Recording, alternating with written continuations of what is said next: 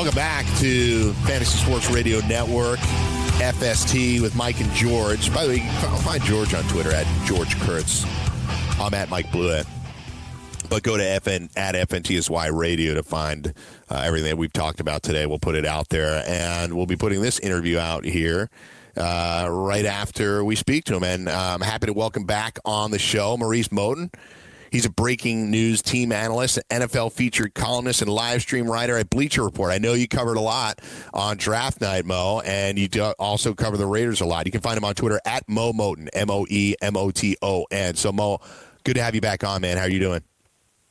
I'm doing great. Appreciate you having me back on.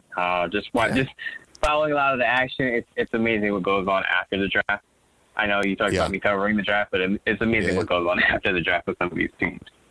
Yeah, clearly. And we got Manish Mehta from the New York Daily News on after this, and we're going to talk to him about the Jets. So that's going to be a lot of fun. But in terms of the Raiders, here's my first thought. Well, the first thing that surprised me about them is that I actually thought they were going to be on the move with some of those picks. But they stayed home. They shocked people by taking Farrell, whom I like a lot as a player. And then they have Jacobs and Abram in there. So they're picking solid, impactful players at several positions.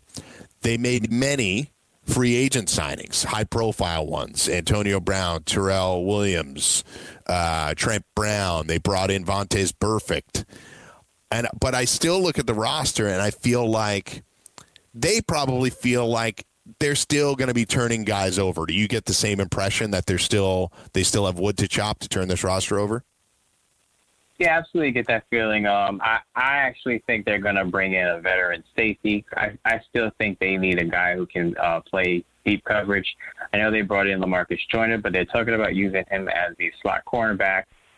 Jonathan Abram, who they drafted, isn't really a deep safety, but he can shadow tight ends. And then you have a guy like Curtis Riley, who is a deep safety from the Giants, but he had trouble tackling last year. I missed at least about, I would say, more 20 tackles. So I think you need a guy in the backfield who can erase some drives, cover deep, take away the deep ball, especially when you're in a division with the Chiefs and the Chargers, who have pretty good passing games, assuming Tyreek Hill is back on the field for the Chiefs. Defensive end is another position. I know you mentioned Cleveland Farrell on one side.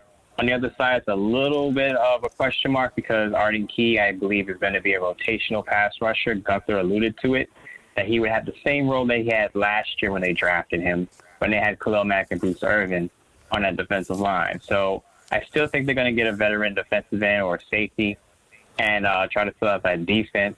As far as the offense, though, I think they're pretty set, except for at left guard. Denzel Bigger right now is the front runner at that position, but as you know, they've been thinking about bringing in Richie Incognito.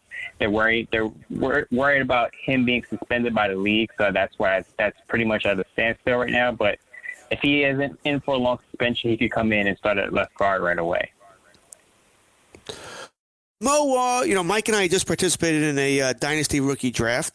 I know Josh Jacobs in my half went first overall pick. I don't think he did Mike's part, but he went number 2 second. overall. N'Keal Harry he went second, right? Went first, yeah. That was a bad pick by your half, by the way. What can we expect out of Jacobs? Do you think he's going to be the 3-down guy right away? Does he have to prove himself? Any chance Martin's going to steal carries or somebody else? What's going to go on with Josh Jacobs? He better be the 3-down guy. If you pick to me, this is my philosophy. If you're taking a running back in the first round, he should be your 3-down back because there's no other reason why you would pick a running back in the first round when you see all these running backs having success in the third, fourth round, some of them undrafted. So I feel like Josh Jacobs will be a 3-down back as soon as he hits the field. It's just a matter of what's his production going to be like. I don't think he's going to reach 1,000 yards. I will put my projection at about 850 to 900 yards.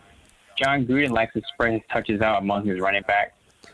He's been a head coach for 12 years, and only 2 running backs have reached 1,000 yards under his tenure. That's Tyrone Wheatley in 2000 and Cadillac Williams in 2005. So I'm not high on Josh Jacobs reaching the 1,000-yard mark, but he will be the lead ball carrier in the backfield. He should be. So the 2 high-profile wide receiver acquisitions were Brown and Terrell Williams. When you look at the depth chart, it isn't particularly deep with accomplished players. Marcel Aitman obviously played a lot at the end of last year. They have J.J. Nelson, a burner, Ryan Grant they took in from Indianapolis. But, and I think probably a favorite of both Gruden and Mayox is Hunter Renfroe from Clemson. So he joins his teammate Clelin Ferrell. Do you think that Renfroe is a guy that you can never, from a fantasy standpoint or from an NFL standpoint, have particularly high expectations for rookie wide receivers? But do you think Renfroe is somebody that they're looking at to be on the field a lot in year one? I believe so. I actually have Renfroe as a surprise late round contributor. I had a projection for him of about 400 yards and 4 touchdowns because if Derek Carr is under pressure, I know they brought in Trent Brown. I don't think he's going to be the same player he was in New England under Dante Scarnecchia. I think Carr is going to be still be under some pressure there because Colton Miller has to develop too. And as I mentioned, there's a question mark at left guard. When you have a guy like Hunter Renfroe who can release off the line of scrimmage really quick and kind of get open, Carr, I believe, is going to look to him a lot for quick passes because a lot of people criticize him for being a check down guy. I think he'll go down the field a lot more this season. But if he's under duress, I think Hunter Renfroe is your guy. And he's going to get a lot of those quick passes out of the slot. He will move around because Gruden likes his guys to know all the positions at wide receiver. But I think he's the guy, he's the quick strike option there. And I think 400 yards, 4 touchdowns is not far-fetched for him this year.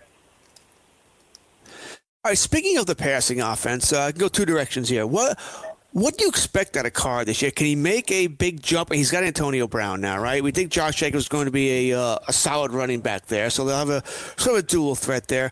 What can we make of Carr, and what do you expect of Brown? I know, listen, we can't expect him to be the kind of wide receiver he was with Ben Roethlisberger in Pittsburgh. I think that's unfair. But what do you expect of Brown with Carr under Gruden in Oakland?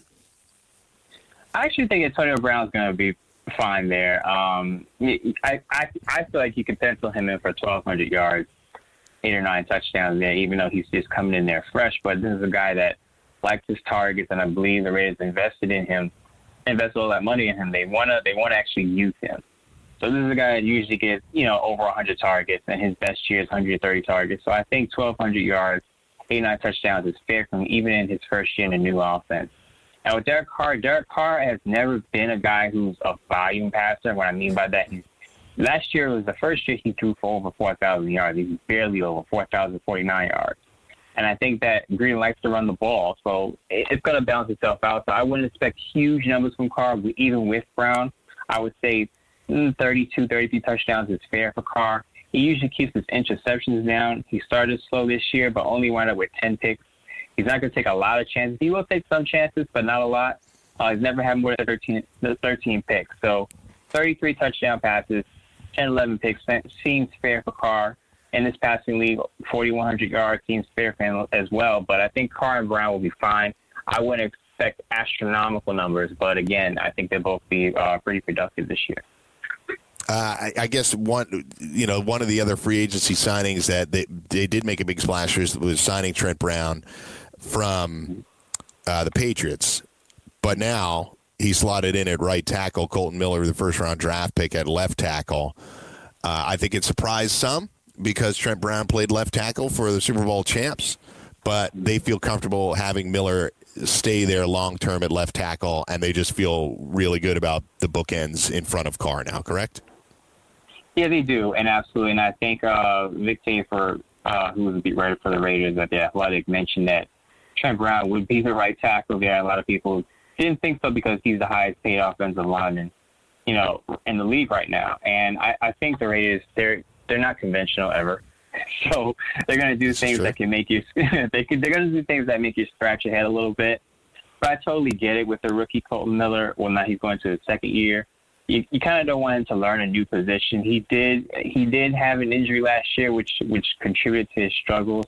But if you started all last year at left tackle, you kind of want to keep that continuity there so he doesn't have to learn a new position and potentially put Carr in danger. So I definitely get it, being that Trent Brown does have experience at right tackle. He played right tackle in San Francisco, but he was pretty much an average player before he moved to left tackle in New England. So I get the idea of moving him to right tackle. My problem with the Raiders' offensive line is Tom Cable. I don't trust Tom Cable. He doesn't have a good track record for protecting his quarterbacks, even dated back to Seattle, his Seattle days with Russell Wilson. So we'll see how this works out with Trent Brown. Again, as I said at the beginning of the show, I don't think Trent Brown's going to be the same player he was in New England, in Oakland. In that rookie draft I mentioned earlier, one of the top safeties off the board was Jonathan Abram. I guess quick question, what can we expect out of the rookie this year from strong safety? Yeah, I think he's going to be a guy that's going to either lead the Raiders in tackles or be one of the top 2-3 guys. This is a guy who goes out there and he brings a ton of energy. He's going to hit guys. I think he also has the ability to shadow tight ends. So he'll have some chances at interceptions, but I don't see him as a high coverage guy where he's going to rack up 3-4 picks. I see him at about 65, 70 tackles. Again, he's going to have some pass breakups, but I don't see him as a high interception guy on the back end. So I guess another important note that I'd like to hear from you is, now I'm obliged to say that I'm a big fan of Mike Mayock because he went to Boston College and I went to Boston College. So I have to say that. Do you think this group, this duo, been received by fans? Gruden, I think he's always going to be a divisive guy on some level. He got rid of a lot of players, and you could tell that he was seizing control. But he obviously brought somebody in, or was responsible for helping to bring somebody in Mike Mayock, whose opinion he trusts. They seem to be working well together. They've picked a whole bunch of players together that they're obviously happy with at the moment and signed players that they're happy with. So how do you think Raider Nation is receiving the work that Mike Mayock has done really here in the last few months? I think they're really optimistic about it. From the minute they brought him in the door, they said, well, this would be the draft to bring him in. When the Raiders have these 3 first-round picks, how much better can you do than bring in a draft guru who's going to be there and break down these players? And he's been doing it, it seems like forever. And, he's just been doing it on TV. Now he gets to do it for a specific team and help that team, that franchise out. So I think when the Raiders brought in Mike Mayock, the fan base, from what I understand from my timeline, was pretty psyched about it. And I think they felt the optimism there. There was some distrust in Gruden because, of course, under his tenure, they traded away Mack, traded away Cooper. Team didn't play so well. But once they brought in Mayock, they said, well, as long as Gruden listens to Mayock and allows him to make some decisions, then the Raiders will be fine. And I think you heard that in media circles, too. A lot of media people have praised the Raiders' draft class and how he's trying to change the culture, and they actually saw what the Raiders are trying to do, bringing in Cleveland Farrell, Hunter Renfrow, Josh Jacobs, Trayvon Mullen, their second-round pick, all from winning programs, Clemson and Alabama. So I think the culture change and the message that he's trying to send is actually going over well with the fans. Now it's a matter of the coaching staff getting these guys developed and getting them to produce on the field. All right. Prediction time. How do the Raiders do this year? Oh, man, I know Raiders fans are not going to be happy to hear this, but I feel like they're going to be a 5-11 team. And it's not because the team is not going in the right direction, but they have a brutal schedule. I believe they don't have a home game between weeks 2 and 9. It's still a young team. They had 13 sacks last year, and their defensive ends aren't established yet. Cleveland Farrell, I think he'll be fine. I think he gets 6 sacks, but he is still a rookie, so there's a learning curve there. Arden Key, as I said, is going to be a situational pass rusher, and that defensive end position is still a question mark. If you cannot rush the passer, you're going to have some issues if you don't have elite cornerbacks. I know Garrett Conley took a big major step last year, but it's just him. If Trayvon Mullen was in position, you have a rookie on the back end there. So it's a young team with a tough schedule. So I think it's a lot to ask if you're thinking they're going to go 9-7 or compete for a playoff spot. It would be a major surprise. I think 5-11 is going to be their record. But, of course, the progress is what you look for with a team that's rebuilding, and I think they're headed in the right direction. Yeah, to Mo's point, again, this is Mo Moton from Bleacher Report. It's at Mo Moton, Moemoton. It's Broncos Chiefs opening at home, then at Minnesota, at Indianapolis. They have the Bears a bye week, at Green Bay, at Houston. Then it's week 9.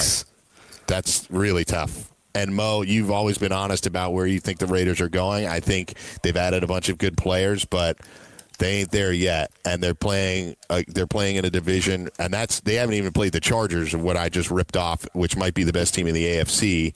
I think the Chiefs can take a step back, Denver a step forward, and the Raiders are having to deal with all of that with a lot of new players and everything else. So I appreciate the honesty and the information. Good stuff today. Yeah, I appreciate you having me on. And, of course, if you need me for anything Raiders or you want to talk about the dysfunctional Jets, I'm here for that too. We got plenty of time for the Jets, and I know we'll have you back to talk about it. And I guarantee there's 3 or 4 more things to talk about regarding the Jets the next time we talk. So I appreciate it. We'll talk to you again soon, Mo. All right, thanks, man. Appreciate it.